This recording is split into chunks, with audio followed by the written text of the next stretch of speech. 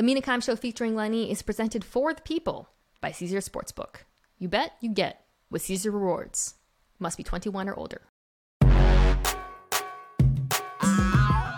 Welcome back to the Mina Kime Show featuring Lenny on the NFL podcast. One of the hosts here is Chase and Burrow, and thanks. Those are my two favorite activities. That's Lenny. I'm Mina Kimes. I am joined on this delightful Wednesday, longtime friend of the show, fresh off the summit for NFL Network, ready to talk about the timing of the NFC East. I feel like is pretty perfect with all this Saquon stuff. I sometimes I get lucky because I was worried about the Hopkins news, so I put off the East for a while and then the South, and that's where I'm going to talk about that in depth. The Saquon stuff was resolved, or not unresolved, but resolved for the purposes of this podcast, just in time to talk about it. I don't think we need to do a running backs conversation. No, please. But I do think we can talk about it in the context of the Giants, where it's definitely relevant. I'm looking forward to it. I always love, doing the Mina Kime Show featuring Lenny, as you know, and this is the second straight year I'm doing the NFC East. Really? Now I'm the NFC East guy. Huh. If I was more self-centered, I'm pretty far there. I would have re-listened to last year's episode because I went hard on how much I love Jalen Hurts' ceiling, and you pushed back a little bit, and I would be honking on about that. You were also early on the Daniel Jones is not that bad, which I joined you actually. I think a little earlier than some after. Obviously, some skepticism early. I will say I don't want to do the thing where I straw man a single take and pretend it matters, but I did see a radio host say Daniel Jones is the best rusher in the NFL. So things went a little too far in that direction. Let's start with Saquon. Let's start with the Giants offense. It matters, but okay. So I guess I should have said what happened for those who have blissfully been living under a rock these last few days. The Giants, the franchise tag deadline was earlier this week. And I don't think anyone of note got long-term deals done off the top of my head. Evan Ingram. Oh, yeah, that's right. Evan Ingram, who we will get to when we get to that division. But the running backs did not. Josh Jacobs did not. Tony Pollard did not. There never seemed like Tony Pollard was going to. And most notably, Saquon Barkley did not. Saquon Barkley has not signed his franchise tag. He has groused about. He's kind of alluded to holding out, but to me, I don't think he's going to hold. He has nothing to gain from holding out. I just don't see why. I mean, he might skip camp. Probably will skip camp. Fine. He's not, because he's not on the tag. He's actually not fined for doing so. But if he were to miss games this season, it doesn't really do anything for him. The Giants could just tag him again, by the way, next year for a little bit more money. And I think it was the combination of those two tags. I don't know what they offered, what he turned down, and it's kind of hard to talk about without knowing that. But we do know that that was the leverage the Giants had, which is essentially they could keep him this year and next year for about $22 million. So I assume he wanted more than that, Greg, but that's how we got to this point, which is he just doesn't have a ton of leverage. Yeah, at our network, Mike Garafolo reported, I think the offer was $13-14 million per season, but you don't quite know how much guarantees are in the first year. If I had to guess, they would have guaranteed the equivalent of 2 tags plus maybe a little extra, and it sounded like he wanted more than that. I think it's risky for him, but I also think we can kind of fast forward to the end of camp. Over under, he signs with about 10 days left, and there's way too much time wasted when he will be on the field when it matters. And it's a risk for him. If I was him, maybe because I'm, conservative financially, who knows what it would be like to be an NFL player.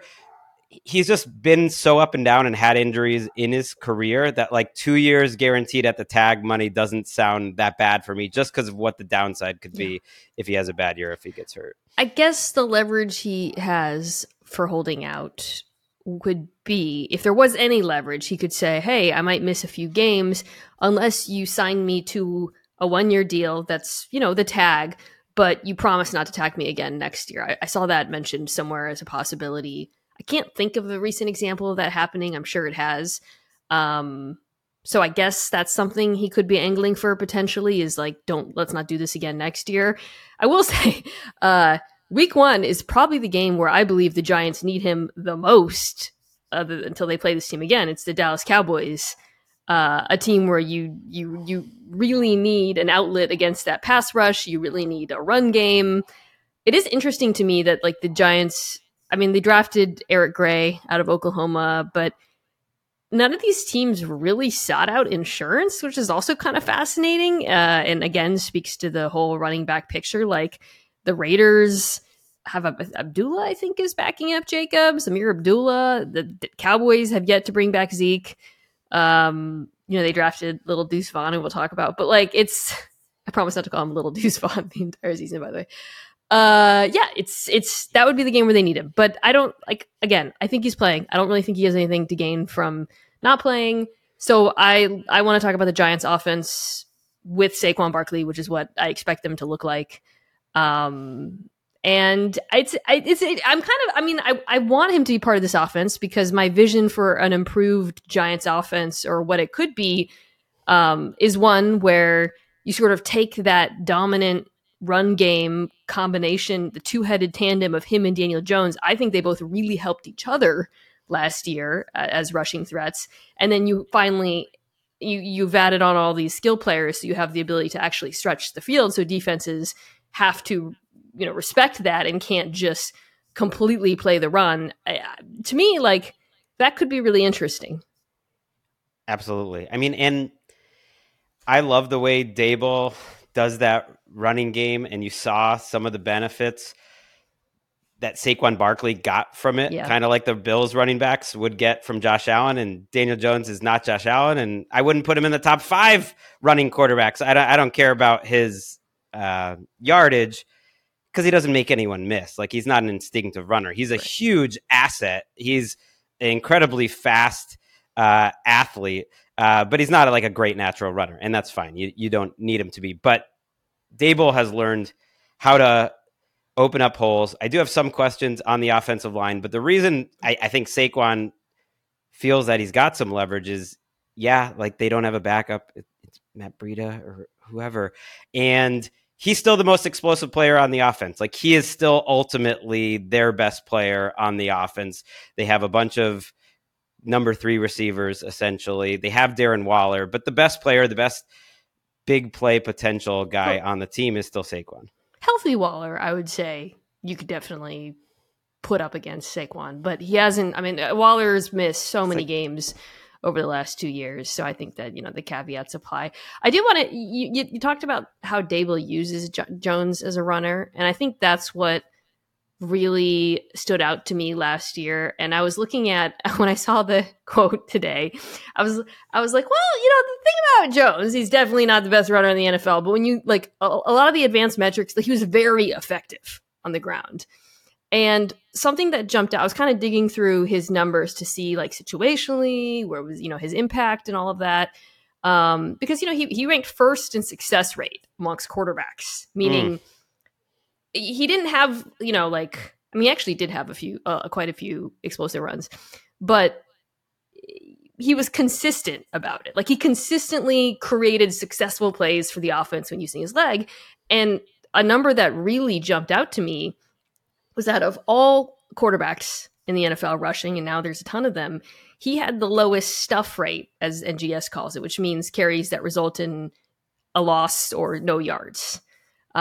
He also was third in terms of yards before contact per carry. To me, those two stats speak to scheme, basically, and how Dable was able to use both him, the presence of Saquon.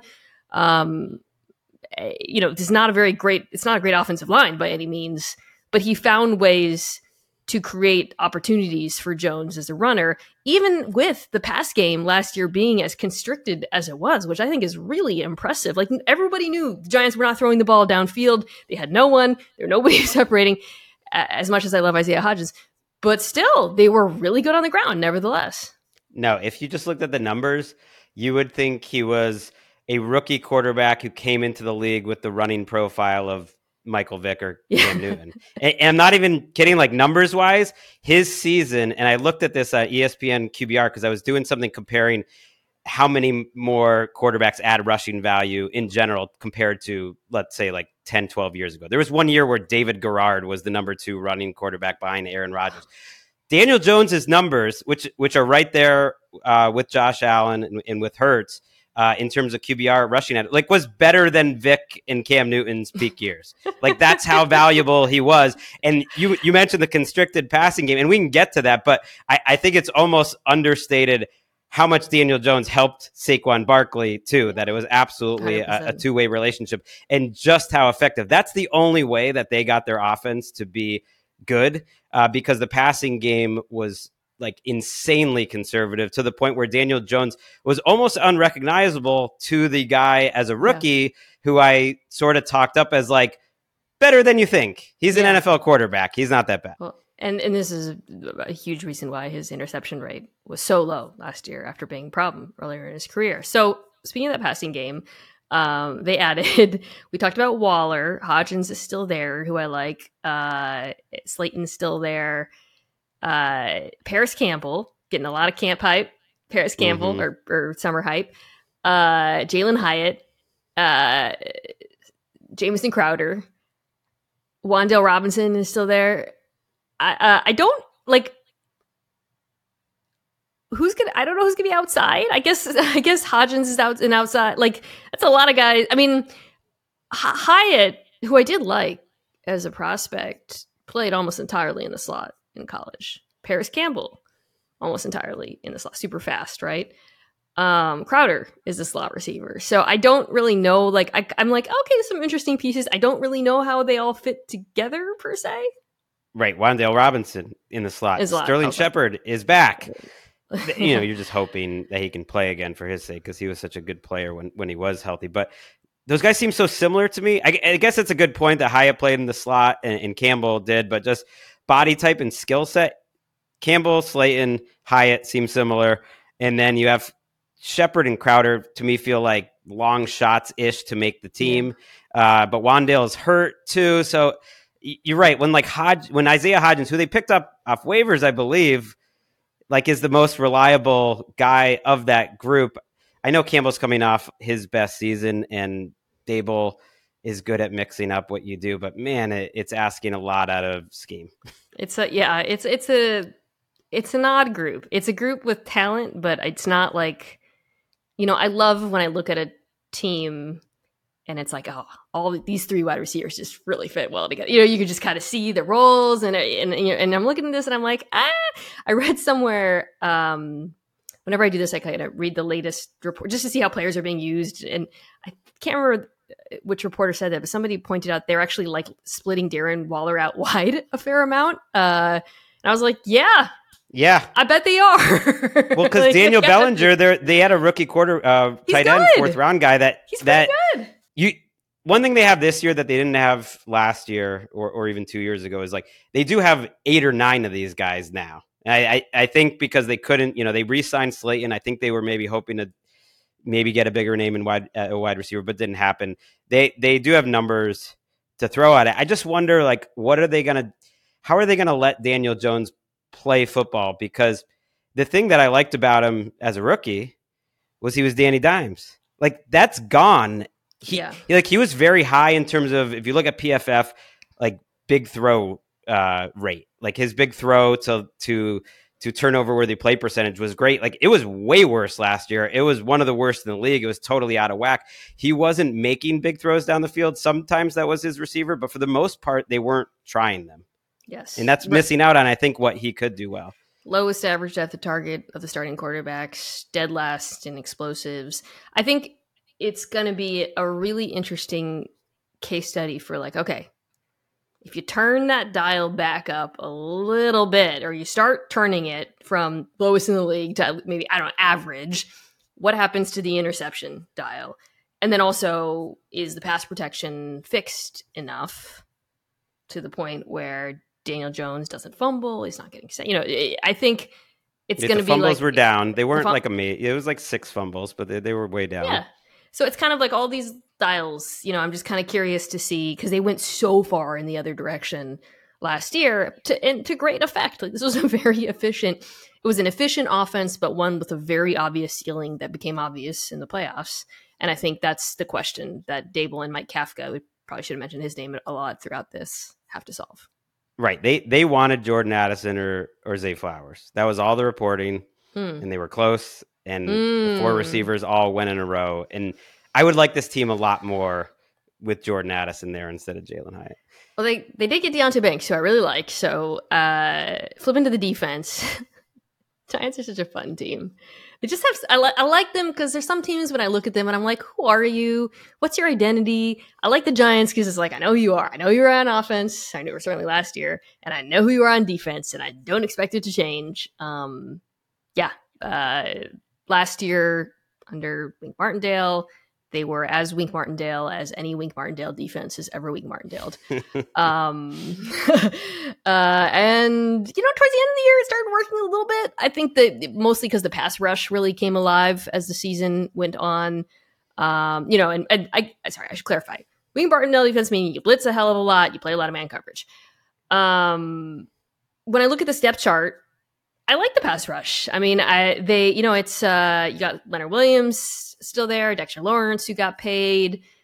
Another year, Aziz Ojulari, Kayvon Thibodeau, who I think improved as the year went on. So as far as the pass rush goes, I think they can kind of pick up where they left off last year and look improved. Yeah, I think the argument for the Giants as a playoff team again, or withstanding the regression everyone expects, is just their line play being excellent. Their offensive line, which we didn't hit, improving, because you have an all-world left tackle now in Thomas, and you hope that Evan Neal didn't play well as a rookie, improves a lot as a top 10 pick. If that happens and they have a rookie center, they could be okay. And then a good defensive line, potentially a great defensive line. Practically no one was playing any better than Dexter Lawrence at the end of last season. I'm a huge Kayvon believer. He did lead rookies in win rate. We had a little up and down relationship with him on our podcast, which people that listen to the Around the NFL podcast know, a multiple time guest who we got too chummy with, and he didn't he was very much pre-draft Kayvon and then buttoned up post-draft Kayvon and didn't seem to enjoy the experience. But I'm still a big fan. That could be a really, really good group because Ojulari could be interesting. It's a pretty good group overall. Yeah, and so I mentioned Deontay Banks, who as soon as they drafted him, everyone was like, oh yeah, he's athletic, press man corner, exactly what Martindale wanted, needed. And, Adoree Jackson was really good last year. So that, Xavier McKinney back. But the biggest problem with this defense was the run defense, which was a nightmare last season. I mean, last in the NFL in DVOA, worst in the percent of runs that went for first downs, went worst in the percent of runs that went for 10 or more yards, wow. 30th in adjusted line yards, 29th in power, 29th in second level. You cannot find a stat in which the run defense was not an absolute nightmare. The linebacking group was horrendous. I mean, they had injuries on the back end. Linebacking group was horrendous. They needed help outside of Lawrence on the interior. And they went out and they got some. They signed Bobby Okereke from the Colts to play linebacker. They brought in some big bodies, Nunez Roches, Ashawn Robinson. Hopefully, I mean, you were talking about worst in the NFL. If they can just be a little bit better, I think that's going to really help this very aggressive defense. But that was a massive issue last season. Yeah, I do projected starters on NFL.com, and they were talking up Jared Davis, the former Lion, as their starter. He's now out for the season. Yeah. I mean, he's had an up and down career at best too. He had some good snaps for the Giants, but I know they're disappointed with that. So that second linebacker spot is still up for grabs. I do wonder if it's a little bit the cornerbacks. They asked them to play a lot of man coverage. I feel like a trend around the NFL is cornerbacks tackle better than they used to. Adoree Jackson is not that guy. Certainly, it's a little bit of a lighter secondary. Maybe they're not getting people down in preventing big plays and everything. I don't know, but they need to be better stopping the run. And they also have to hope that like the Wink Martindale effect doesn't diminish in year 2, which I think it could. It was miraculous what he did with that secondary a year ago, and it's better talent-wise this year. But I think that's sort of an overarching question with Daboll and Martindale, but especially on defense. Like, how much of an advantage can the coaches give schematically? Because they really did a year ago. I think it's a really good point. This feels like the year where talent needs to kind of step up a little bit. Thibodeau being a good example. A guy like McKinney, who at the beginning of his career, it looked pretty good, coming out of Alabama, was injured last year. I quietly losing Julian Love, I think, actually hurts a fair amount to Seattle, the safety. But so you need Okereke to come in, shore up the run. But I really think a world in which this Giants defense is average or better starts with, as you said, the defensive line being dominant. And it's feasible. There's some really talented players. Okay, but they do not compare to the Washington Commanders defensive line. Are you ready to talk Sam Howell? Let's go. Yeah, let's start there. Let's start with Howell. What's your enthusiasm level right now? It's too high. I get excited about these young quarterbacks. I'm glad I got the NFC East assignment because it gave me an excuse to rewatch that Sam Howell start. It's one game. Yeah. It's only one game. But I actually went back, watched the preseason too, and it was what I thought too in the preseason, which was very impressive in the preseason. I thought it was all really consistent. Like, he goes through his reads quickly. That was the thing that I liked the most. He passed my first NFL quarterback test, which is like, if he's protected, is he going to deliver? Like, that's the baseline. And then do they have some plus traits on top of that? And to me, he does. I'm not saying it wasn't Patrick Mahomes' one start to end that season, but it was like a better start than Desmond Ridder had out of his 4 starts. Ooh. It was a better start, I would argue, than Daniel Jones had his entire rookie year. I think it was a really good start that showed like a couple things. It showed some high level things. We know he can run. And then most importantly, like getting rid of the ball quickly and getting to his second read pretty quickly. What struck me, so I did not go back and watch the preseason, but I did watch a lot of him in college, both years. 2020 when he was better, when he had better protection, better weapons, and then 2021. And I think that was actually really encouraging for me. I see a lot of stuff I saw from him in college, right? Like, let's start here. He should not have been a 5th round draft pick. Like, the fact that he fell to them there is, I mean, they've talked about it, wild value based on who he was in college, his context, his tools, and what he's capable of. I'm not saying he should be a 1st round draft pick, but he is not your normal 5th round quarterback being thrust into a starting job. Just say that. But yeah, I've talked about this a little bit on NFL Live. The dude has a cannon. Like, he's got a really strong arm. And he didn't, it wasn't just, I posted the go ball to McLaurin that I think every Commanders fan has now watched 300 times from the Cowboys game. But it's not just that. Like, it shows up on all the outbreaking stuff, like the curls, like, that ball is coming out hot. To your point, it comes out pretty quick. I really think RPOs are going to be a huge part of this offense with Eric Bieniemy, and he can run. I don't know if you saw this. I'd love to hear your thoughts. Kind of reminded me of a young Russell Wilson, like in build and the way he moved. What do you think? I think that's a great comp. I mean, he worries you a little much. There was one play in that start where he took on DeMarcus Lawrence. It was just like, and that was the only play, and there wasn't really many of those in the preseason either. But I think that's a great example because I don't think he's looking to run. I don't think you're going to build in a ton. They'll do some stuff in the red zone. But when he scrambles, he's decisive about it. And I think he moves like Wilson, and he'll get you his 8 yards. Like, you have to sort of have a baseline of athleticism, I feel like, to be drafted as a quarterback right now. But I would say even beyond that, he's like a little plus over that baseline. There was one play that I think it was near the end of the game where he booted right and it was covered up and he just took off. And that really reminded me of Wilson. Just the decisiveness, I think he's going to be a great fantasy quarterback. So it's not really relevant to this discussion, but just watching him, I was thinking like, oh my God, he's going to carry the football at least like 6 or 7 times a game. I have a concern.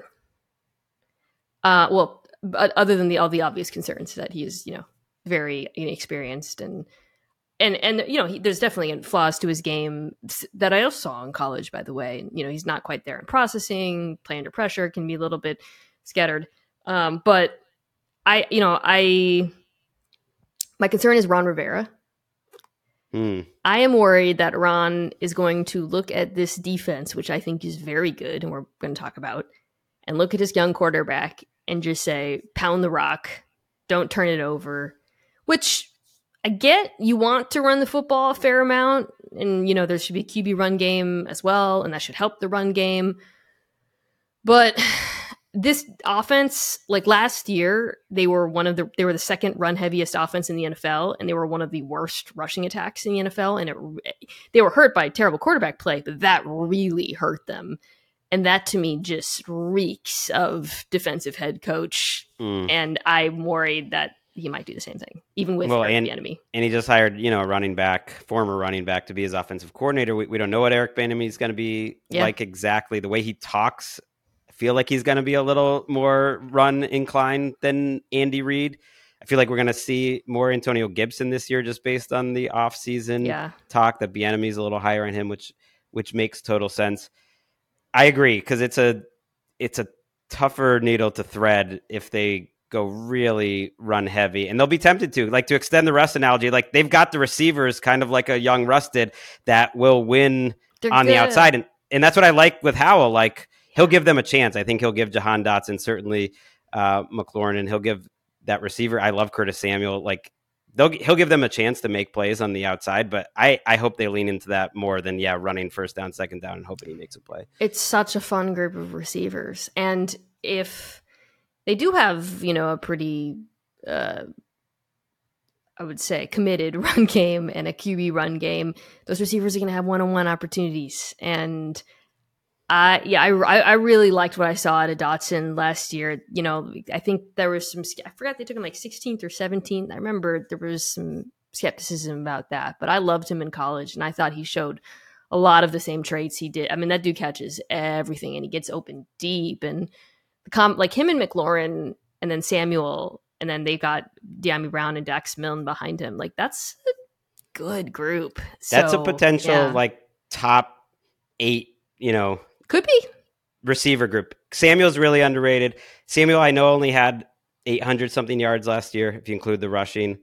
But on a I swear, if you go back and look at his snaps on like a per touch basis, he made so many plays. He made so many people miss. He was exactly like what they were hoping that he would be. He might be a little different outside of our old friend Scott Turner's system. I do wonder a little bit with that. They are changing systems, which is worth noting, at least, that Sam Howell will be learning a different system. Yeah, this is such a fascinating control for Eric Bieniemy. Like, we get to see like how much, and there's so much of it that ports, I talked about the RPOs. I think, screen game is something that he can, I think the rushing attack could work better than it, especially combined with a RPO. A strong RPO component to the offense, but we'll see. It's interesting. I started, when they signed Brissett, I was like, well, if it was true quarterback competition, Jacoby Brissett would win. But then the more I thought about it, the more I watched Howell, the more I thought about where the upside might lay. I kind of started changing my mind. Doesn't seem like it's a battle, though. Seems like they're just going to start Howell. They gave Brissett $8 million, which is more than any other backup got this offseason. So he's there. He's ready, as always. If nothing else, like, Sam Howell has me excited. Interested. To watch I'm intrigued. A week 1 game with the Commanders, which it's been a minute. Whoa. This is going to be the best Commanders season since the 90s, no matter what happens, because of the ownership change. Like, there's no losing in this season. Well, also because I think this defense is going to be good. So I included them in my top 10 defenses pod. They finished last year 7th in weighted DVOA, 4th in EPA per play, 1st in success rate. They got better as the year went along. For me, there's a couple of reasons why I think they could be better this year than they were last year. And last year they were really good. One, this was a very, very dominant 4-man rush defensive line last year. Now you bring Chase Young back, and even if he's not exactly who he was his rookie year, that's still a guy who contributed nothing last year. And everyone else on that defensive line is so good. I think Jack Del Rio has really improved as defensive coordinator over the last year or so, and done a really good job with that defensive line. Maybe it was getting off Twitter, scheming up pressures. And then the other thing is this defense was incredibly good despite the fact that they barely turned the ball over. Near the bottom of the NFL in interceptions. So when they drafted the slim man, Emmanuel Forbes, who had the most pick sixes in college history, that jumped out to me as not only did he make sense for this scheme, which asks his corners to kind of play off a bit, but I was like, oh, they really want, like, I think they're probably drawn to his ball skills. So, like, it's a defense that has better players and didn't get a lot of turnovers and was still awesome. Why wouldn't they be even, I mean, injuries aside, why wouldn't they be even better this season?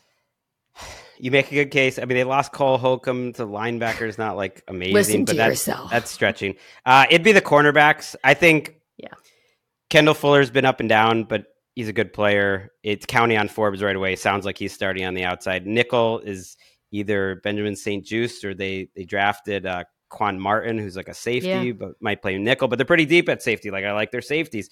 There isn't much reason. But I guess the reason would be what happened 2 years ago. And I know they were hurt, but their DVOA for Ron Rivera, this is his fourth year, by the way. And they kind of look like a fourth year of a program. This is the year he has to go. Like, they have to make the playoffs, or they'll probably, with the new owner, change. But his defenses have finished 3rd, 27th, and 7th.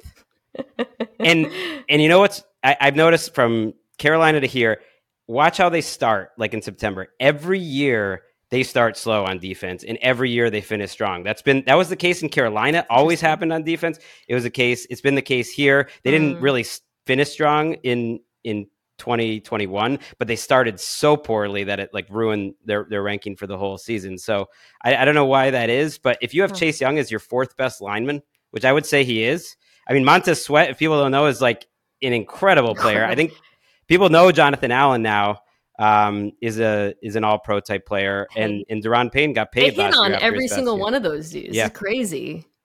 Yeah, it's wild. So one of the games that I watched, the Sam Howell game against the Cowboys. I watched Week 10, the game where the Eagles finally lost again to Washington. And because I actually watched it more we'll get to the Eagles side of it, because I was like, who could stop this offense and how and why? Well, turnovers, it turns out, were what stopped them in that game. But also the Washington defense was awesome. They were awesome. And in the second half of the season, they put up so many outrageous performances. That defensive line was just devouring. And Jalen Hurts was getting rid of the ball quickly in that game. But I just think it's such a talented group. But yeah, Washington's a little feisty. If they were in another division, you could say this a lot about a lot of teams, but if they were in the NFC North or the NFC South, like, it's a solid looking 4th year of a team roster where, like, if you look at every position group, none of them look like they're bottom 10. There's not these huge, maybe off-ball linebacker, but other than that, like, they don't have huge weaknesses, and they have the strengths we talked about at premium positions. Yeah. No, they're pretty balanced. All right. Well, let's take a quick break, come back and talk about the division heavyweights. Tickets to the game, merch, meals at iconic restaurants, stays at Caesar's Palace, all this can be yours when you bet with Caesar's Sportsbook. Win or lose, every bet earns reward credits, which you can redeem across the empire. Now, if you haven't started yet, register using code OMAHAFULL, and then place your first bet up to $1,250. If you win, great, keep those winnings. But if you lose, you'll get your stake back as a bonus bet. 21 and older only, offer valid and must be physically present in Arizona, Colorado, Illinois, Indiana, Iowa, Kansas, Louisiana, Massachusetts, Maryland, Michigan, New Jersey, New York, Ohio, Pennsylvania, Tennessee, Virginia, West Virginia, and Wyoming only. New users and first $10 plus wagers only. Must register with an eligible promo code. Bet amount of qualifying wager returned only if wager is settled as a loss. Maximum bonus bet $1,250. Bonus bet expires 14 days after receipt. Tier credits and reward credits will be added to the account within 7 days after qualifying wager settles. See Caesars.com/promos for full terms. Void where prohibited. Know when to stop before you start. Gambling problem? Arizona, call 1-800-NEXT-STEP. Colorado, Wyoming, Kansas, affiliated with Kansas Crossing Casino, call 1-800-522-4700. Indiana, call 1-800-9-WITH-IT. Iowa, call 1-800-BETS-OFF. Louisiana, call 1-877-770-STOP. Licensed through Horseshoe, Bossier City, and Harris, New Orleans. Massachusetts, call 1-800-327-5050 or visit gamblinghelplinema.org. Michigan, call 1-800-270-7117. Illinois, Maryland, New Jersey, Tennessee, Virginia, West Virginia, Ohio, Pennsylvania, affiliated with Harris, Philadelphia. If you or someone you know has a gambling problem, crisis counseling referral services can be accessed by calling 1-800-GAMBLER. That's 1-800-426-2537, or in West Virginia, visit 1-800-GAMBLER.net. This show is sponsored by BetterHelp. We all carry around different stressors. I do, you do, we all do, big, small. And when we keep them bottled up, as I sometimes have had happen in the past, it can start to affect us negatively.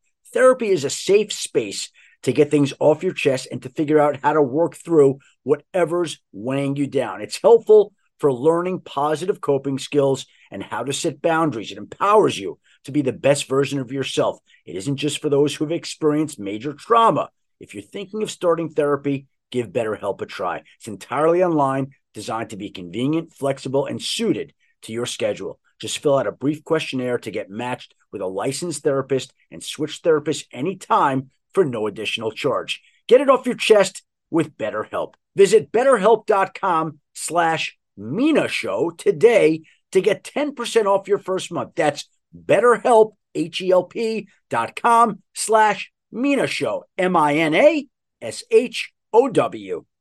This podcast is proud to be supported by Jets Pizza, the #1 pick in Detroit-style pizza. Why? It's simple. Jets is better.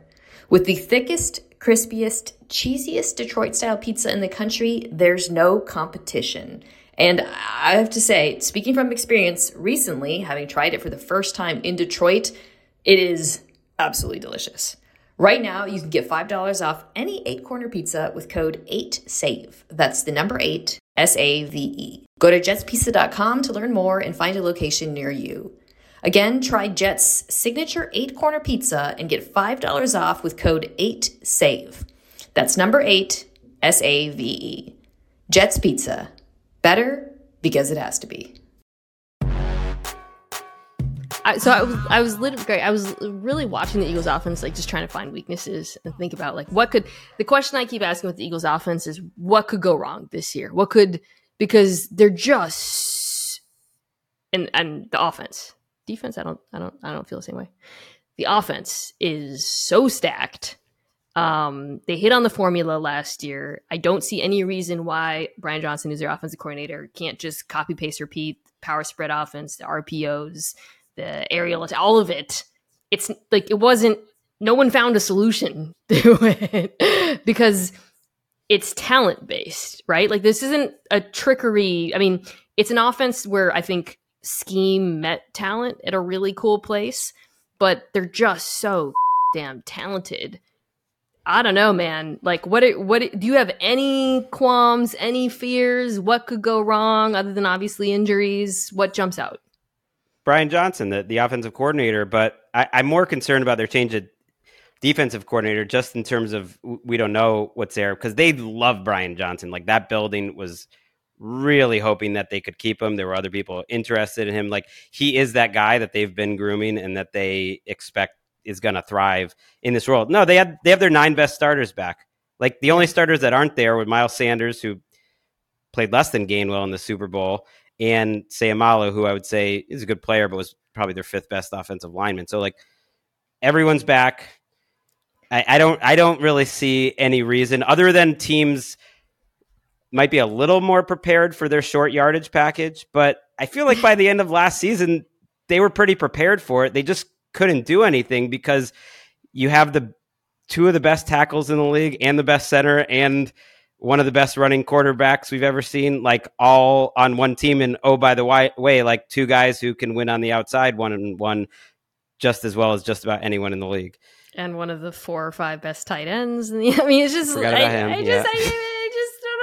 Like, what are you gonna do? I don't know. Yeah, like again, I was like, okay. I remember because the Washington game. I remember watching it. I was in a bar. I think it was like was it Thursday night or it was a night game, right? I think it was Monday Thursday night. Yeah. Anyways, or Monday night. I don't know. Yeah, and I was like, oh, this isn't going well.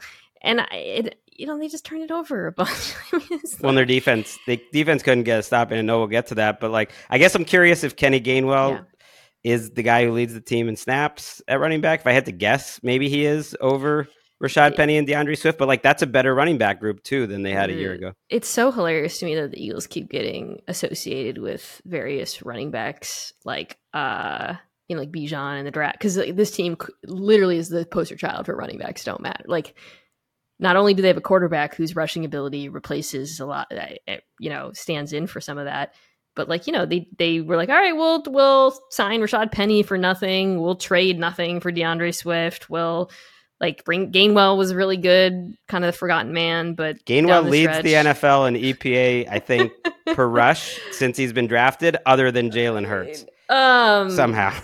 Yeah, I guess. Okay.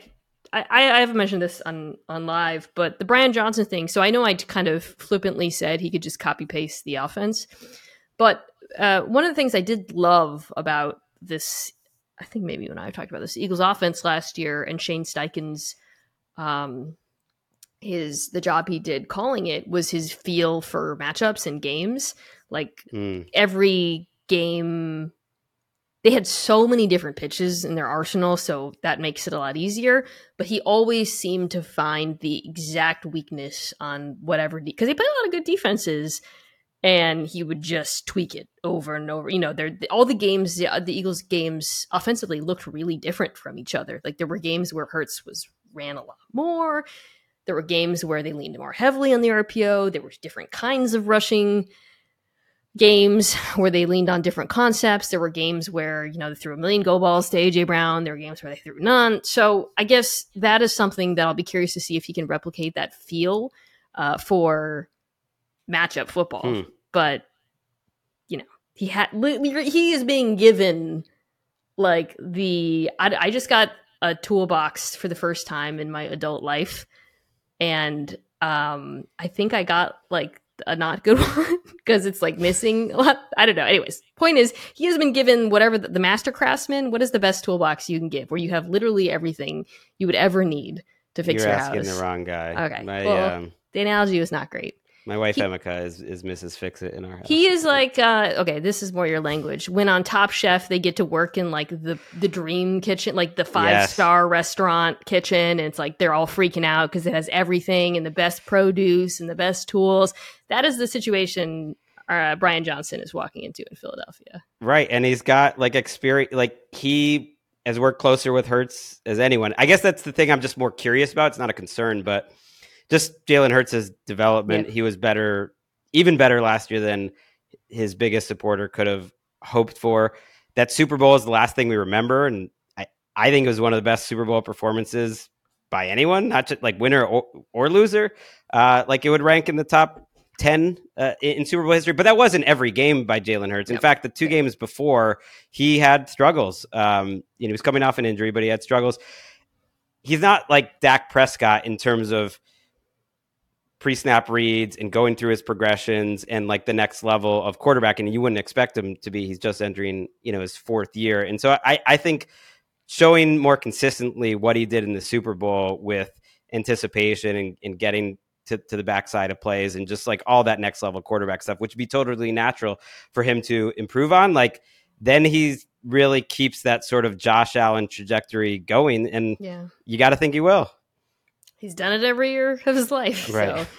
So, and he's in a great situation. Okay. Yeah. If there's any concerns I have for this team, it is really more about the defense, where they did actually experience some pretty significant losses. And there's a lot of question marks. I mean, they are really like just kind of looking at the depth chart and thinking through who's likely to start. I was like, damn, like there's a lot of new guys and young guys. Who? And let's start with the safety position and go back to front. Reed Blankenship is the starting safety on this team. I think that means Terrell Edmonds is going to be the other starting safety.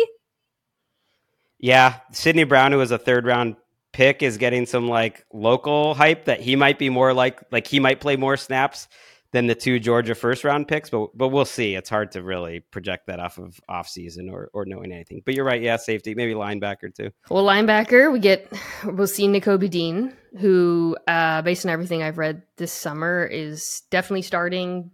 wearing the green dot, didn't play last year. I loved as a prospect because of his football IQ. I mean, the guy in college just always seemed to know what was like where the ball was going on every play. And he isn't, it's a good, because there's so much beef in front of him. It is a good spot for him. Assuming that the side defense is somewhat similar in terms of the 5-man fronts to what, they ran last year under Gannon. I think more of the differences we'll see will be in coverage based on what Desai has said, his time in Chicago, all of that. But that's a challenge. And then I don't want to pick on any beat reporter or blogger, but when I was kind of reading up on the changes on the team, trying to figure who would start, I saw they had better or worse, and because everything was better. They had better but the one that really jumped out to me was defensive tackle better, and I was like, okay, I like Jalen Carter. I mean, that was quite the pickup for him, but Javon Hargrave was one of the best defensive tackles in football. Everybody, slow your roll. This defense, I think they're going to be good. I'm not totally skeptical of them, but I do think it's possible that they look a lot better at the end of the year than at the beginning, because there's just so much change on that side of the ball. I guess if you're hoping that defensive tackle, for instance, gets better, it's because Jordan Davis improves, and that's what this team does better than anyone, is plans a year in advance, builds depth on depth. They can afford to sit Nakobe Dean for a year. Jordan Davis really wasn't a big factor, so it was a little bit of a concern, but players that big in that position often start their career pretty slow. Dexter Lawrence is maybe a similar That's a good example. Recent comp, but they still go 8 deep, I think, better than anyone on the defensive line. Yeah, it's still stupid. So like a guy like Milton Williams, who's a promising young player, is DL 8 or 9 on this team. Josh Sweat's a really good player. You're very deep. I think they had a different offseason, to your point, about how the defense looks. I think they're a little surprised that they got Graham and Fletcher Cox back, and then more that Darius Slay and James Bradbury are back. Well, that all seemed very strange the way it happened, because I think they had originally, it's based on the reporting I read, it seemed like they wanted to keep Gardner Johnson. Right. I think they thought maybe they would only keep him and potentially cut Slay at one point. Then they paid Bradbury. Slay is getting older. I don't think he was quite as good a year ago as he was the year before. So if you're looking for weakness, but as a quasi Eagles homer, my theory is actually, I don't know if losing Jonathan Gannon is a bad thing. This is a pretty inconsistent defense. You can listen to Eagles sports radio. I don't know if there's a guy more hated by his fan base than Jonathan Gannon. I'm not going to go that far. But when they played good teams like the Cowboys or the Chiefs or the Packers or the Lions, good offenses, they weren't a good defense. Okay. I'm so glad you brought up those games, because I do want to bring up a theory. So all season long, you may have heard some of these episodes, Dominique and I had this constant ongoing debate over whether or not the Eagles' bad run defense, and it was bad. 21st at the end of the year in DVOA, and that was with some improvements, but bad in a lot of other ways. Anyways, whether it mattered, right? In today's NFL, does it matter if you can stop the run? So I was looking up, they were 26 in rushing success rate, 29th in yards after contact per run, yada, yada.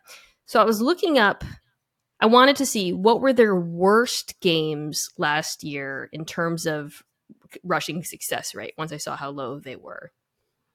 One of them was, so they were several of the games you just mentioned. Detroit put up 35 points, DeAndre Swift went nuts.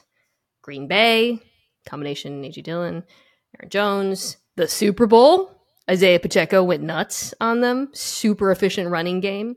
And then Washington, which is funny because Brian Robinson only averaged 3.3 yards per carry, but just consistently grinding. The success rate was actually the worst of the entire season, because just every run was just consistently grinding it out, kept the offense off the field. It does seem to me, when you look at all these games, that it was kind of a problem.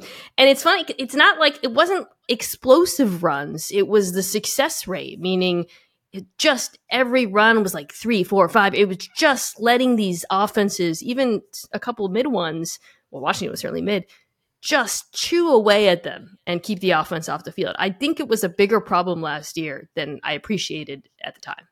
Right. I think there's a baseline, like there's a level of run defense that you need to be at. And of course, it's not as important as pass defense. And I think you're right. I would argue, as someone whose feelings were hurt, as Isaiah Pacheco was like going around the end for another 5 or 6 yards every play. And I can remember very distinctly, and I like the Eagles. I had picked them to win the Super Bowl. I was rooting for them. And the Chiefs, another mid-running team, were getting 5 or 6 yards consistently, and the Eagles weren't as much. And I know it came down to, the last possession, but they wasted like a great Jalen Hurts Super Bowl performance. They scored 35 points and they lost. Chiefs linebackers that was a big part of it. Balled out. Leo Chenal turned out was such. It's like, oh my god, linebackers do matter. Yeah. So I maybe they can be improved in that respect this year. On paper, they shouldn't be a bad run defense, but I guess Nakobe Dean, Nicholas Morrow as your starting linebackers, that's a little concerning. We'll see. Okay, Cowboys. Let's start with the defense first. We've been doing offense first every time.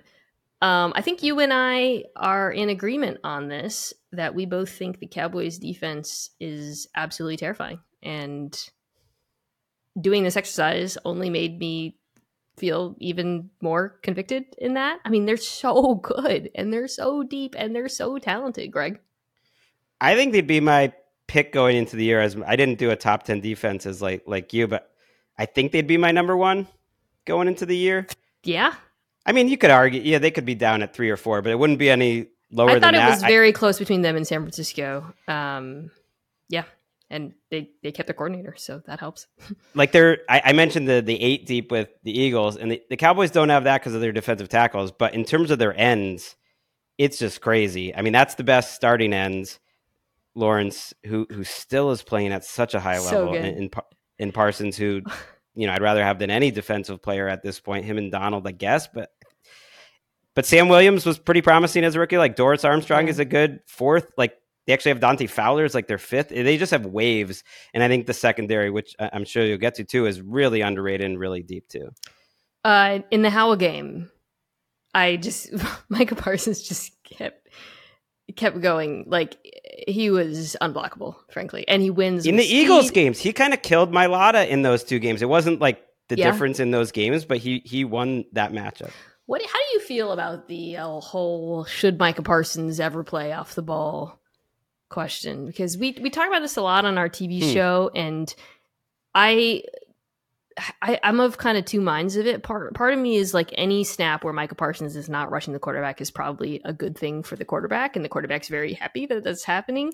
However, I do see the value. First of all, he's like probably their best off-ball linebacker. So I do see the value in mixing it up a little bit, but I just feel like you want to keep that number pretty low just because of how dominant he is as a pass rusher.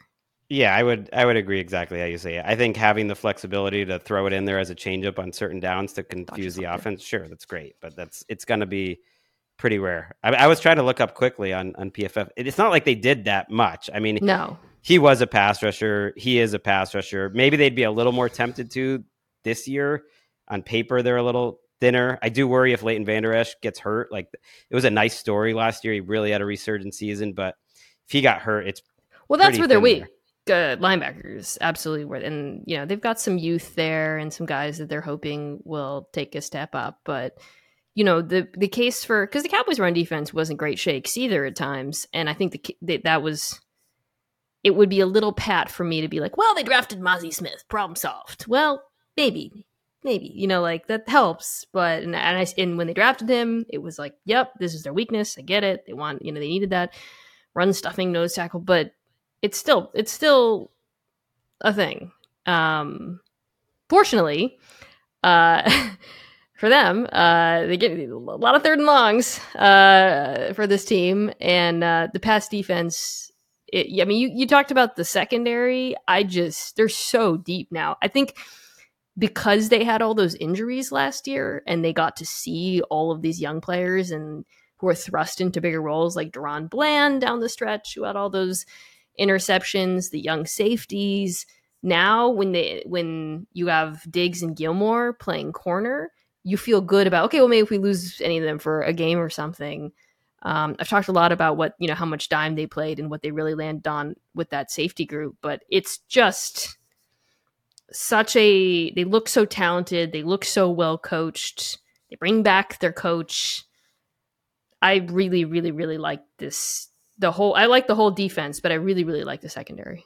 Yeah, I think Donovan Wilson, Jaron Kearse, Malik Hooker are so good together, and that they could keep them. And with Quinn, to me, they are sort of emblematic of this Dan Quinn renaissance. And they're really, I think, a team that other teams have copied. Not that they're the only team doing 3 safeties, but I think the way they complemented and the way they use them is as good as any team in the league. And then it's just a question of Diggs and Gilmore have a really high ceiling. They probably have a much lower medium, and they probably have a lower floor. Cornerback is inherently an up and down position. That duo could be awesome.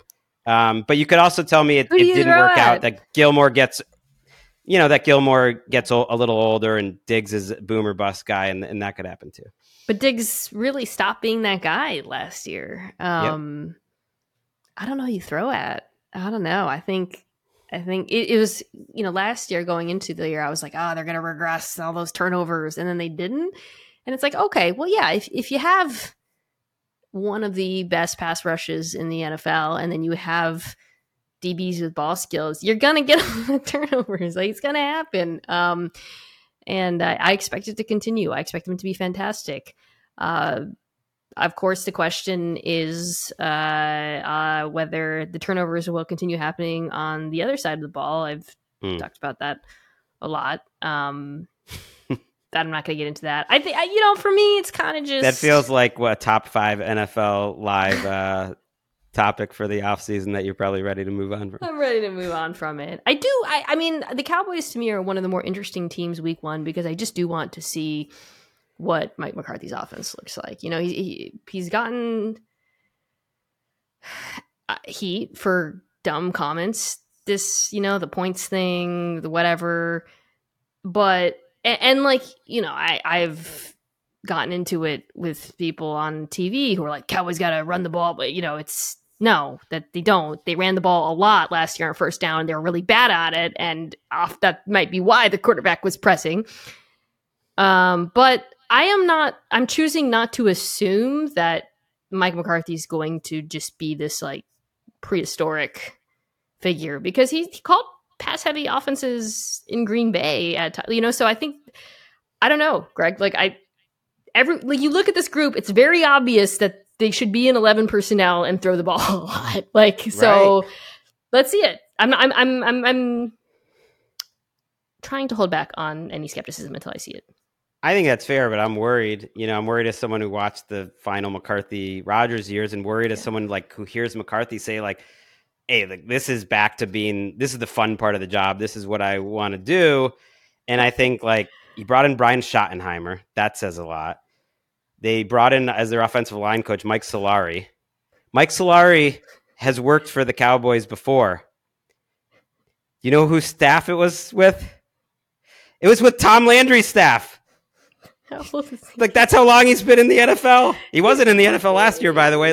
That's how long he's been in the NFL. He was on Tom Landry's last with staff. Seattle the year before that. I know. I mean, he's bounced around and he's had some great offensive lines. I'm just saying it's almost who you would imagine for old school thinking. And what I want to see is just them give the keys to Dak as much as possible, because to me, this should be Dak's time to be as Peyton Manning as possible. It's always been the comp that people like me or I know Nate threw that out there. If there's a young quarterback that's kind of like a Brady or Manning in terms of what they do pre-snap and how they operate, at least I know he's not as high a level, that's Dak, but now he's reaching, what is it, year 8 or 9? He's 30 years old.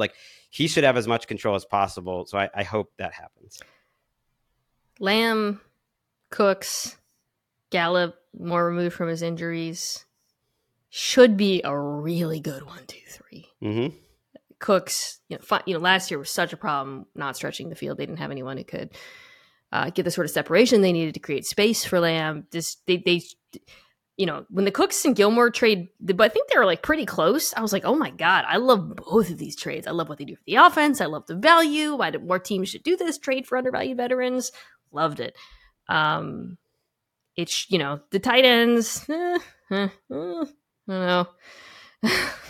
Yeah, I think they drafted Schoonmaker in the second round, and both him and Mozzie Smith felt a little bit like reaches for need. Right. So yeah. We'll the offensive line is good but thin. That's kind of how I feel about it. It's got can't lose anyone. I think they could be great though. I'm wondering if McCarthy's going to let Dak cook like the first down runs, all that stuff. It also doesn't make sense to lean on the runs right now with Tony Pollard coming off a big injury and you don't really have a great backup. But everything they're doing, they approach this offseason like a team that intends to pass the ball. Right. And so maybe they will. You're right. I should be ready for that. Like their offensive line could be great. I'm curious if they're going to let Tyler Smith cook. Like I feel like Tyler Smith having a really great rookie year, and maybe I'm overrating because I went back for this and watched the Eagles-Cowboys game. That was with Minshew. And like Tyler Smith was incredible that game. Like if you had just watched that game, you would think he was one of the better left tackles in the league. And he was maybe the best rookie tackle in the league. He played, I don't know if people know, but he played left tackle the whole season. Like he was their left tackle. He was much better than the 2 top 10 picks at tackle. So it's a little awkward because Tyron Smith, like he's a future Hall of Famer. He's probably better at left tackle too. I've heard that they're going to move Tyler Smith to guard. Sorry. The Tyron Smith experience suggests that Tyler Smith will play left tackle this season. So, okay. So then it's a little awkward and they'll probably play, Tyler Smith at guard and Terrence Steele at right tackle. But like, why are you messing with Tyler Smith for Terrence Steele? I don't know. So I hear you on Dak being, like Peyton, like, let me rephrase that.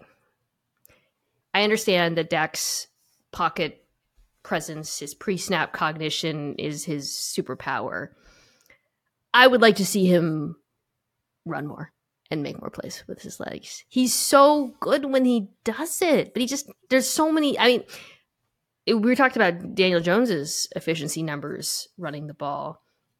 Dak was 3rd in EPA per carry, and he was also 3rd on 3rd down, 3rd with 6 yards to go. So it wasn't just like he was, in short yardage, having successful runs. And yet, ranked below Mac Jones in rushing attempts. When he scrambled and threw, he was 1st in yards per dropback, 2nd in passer rating, 3rd in CPOE. And yet, again, behind Mac Jones and Matt Ryan and Dalton, it's like he doesn't want to do it, but I wish he would do it more because he's, in his own words, I think he said, I'm a big you are a big you're an athlete. I just wish he would do it more because I think it would be that last little piece that kind of puts this offense over the edge. Yeah, I think that injury changed. Yeah, obviously it changed his career. I think it changed how he operated, and that was too bad because when it was Jason Garrett and Linehan, like they didn't run him much, but he was a little more Russell Wilson. Like they definitely ran him in the red zone. They run him when they needed to, and he was very efficient, as you said. And that is a missing piece. He's still efficient, though, is my point. Like this was last year. Like again, he ran less than everyone else, and I wanted to throw in the throwing off of the runs as well because I do think he's really good at throwing, and he can create. That's all. He's an assassin in the pocket, but he can also create. This is a very Dak friendly podcast. You know that. Another day is here, and you're ready for it. What to wear? Check. Breakfast, lunch, and dinner? Check. Planning for what's next and how to save for it? That's where Bank of America can help. For your financial to-dos, Bank of America has experts ready to help get you closer to your goals. Get started at one of our local financial centers or 24/7 in our mobile banking app. Find a location near you at bankofamerica.com/talktous. What would you like the power to do? Mobile banking requires downloading the app and is only available for select devices. Message and data rates may apply. Bank of America N.A., member FDIC. Mother's Day is around the corner. Find the perfect gift for the mom in your life with a stunning piece of jewelry from Blue Nile. From timeless pearls to dazzling gemstones, Blue Nile has something she'll adore. Need it fast? Most items can ship overnight. Plus, enjoy guaranteed free shipping and returns. Don't miss our special Mother's Day deals. Save big on the season's most beautiful trends. For a limited time, get up to 50% off by going to BlueNile.com. That's BlueNile.com. Okay. Cowboys and Eagles. I think they're close. I still have the Eagles above them, but I think that the Cowboys have a better defense. Like you heard us talking about the Eagles offense. Like, come on. So I'm gonna go Cowboys, Eagles, Giants, Commanders. Wait, you put the Cowboys over the Eagles? Oh, pardon me. Eagles, Cowboys. Pardon me. Eagles, Cowboys. Okay. Where are you on Giants and Commanders? I'd flip them. I like the Commanders. I know. I think I'm just feeling No, I might too. I don't know. The ownership changed too. Like, I'm so happy to not silently root against this franchise because of nothing to do with the players or coaches. So defense is so good. I think they could make the playoffs, but I think all four of these teams certainly could make the playoffs. I think the Eagles and Cowboys are the best two rosters in the NFC. I mean, you could throw the 49ers in there, but I would take the Cowboys roster. But I feel good about the Eagles. I had them winning the Super Bowl before last year. I'll probably do that again. I haven't thought about it because I like their coaching staff better than the Cowboys. I just have more concerns about the offensive coaches for the Cowboys. Yeah, that's it for me as well. But again, I think all four teams, playoff teams, potentially, certainly in the NFC in particular, have that. I think if there's one like surprise, I think maybe people listening that would probably think we're higher on the Commanders maybe than the consensus. Sam Howell, guys, you heard it here first. Or you didn't if he sucks. All right, Greg, thank you so much for coming on. Guys, Greg is, of course, on the wonderful Around the NFL podcast. Check it out wherever you get your pods.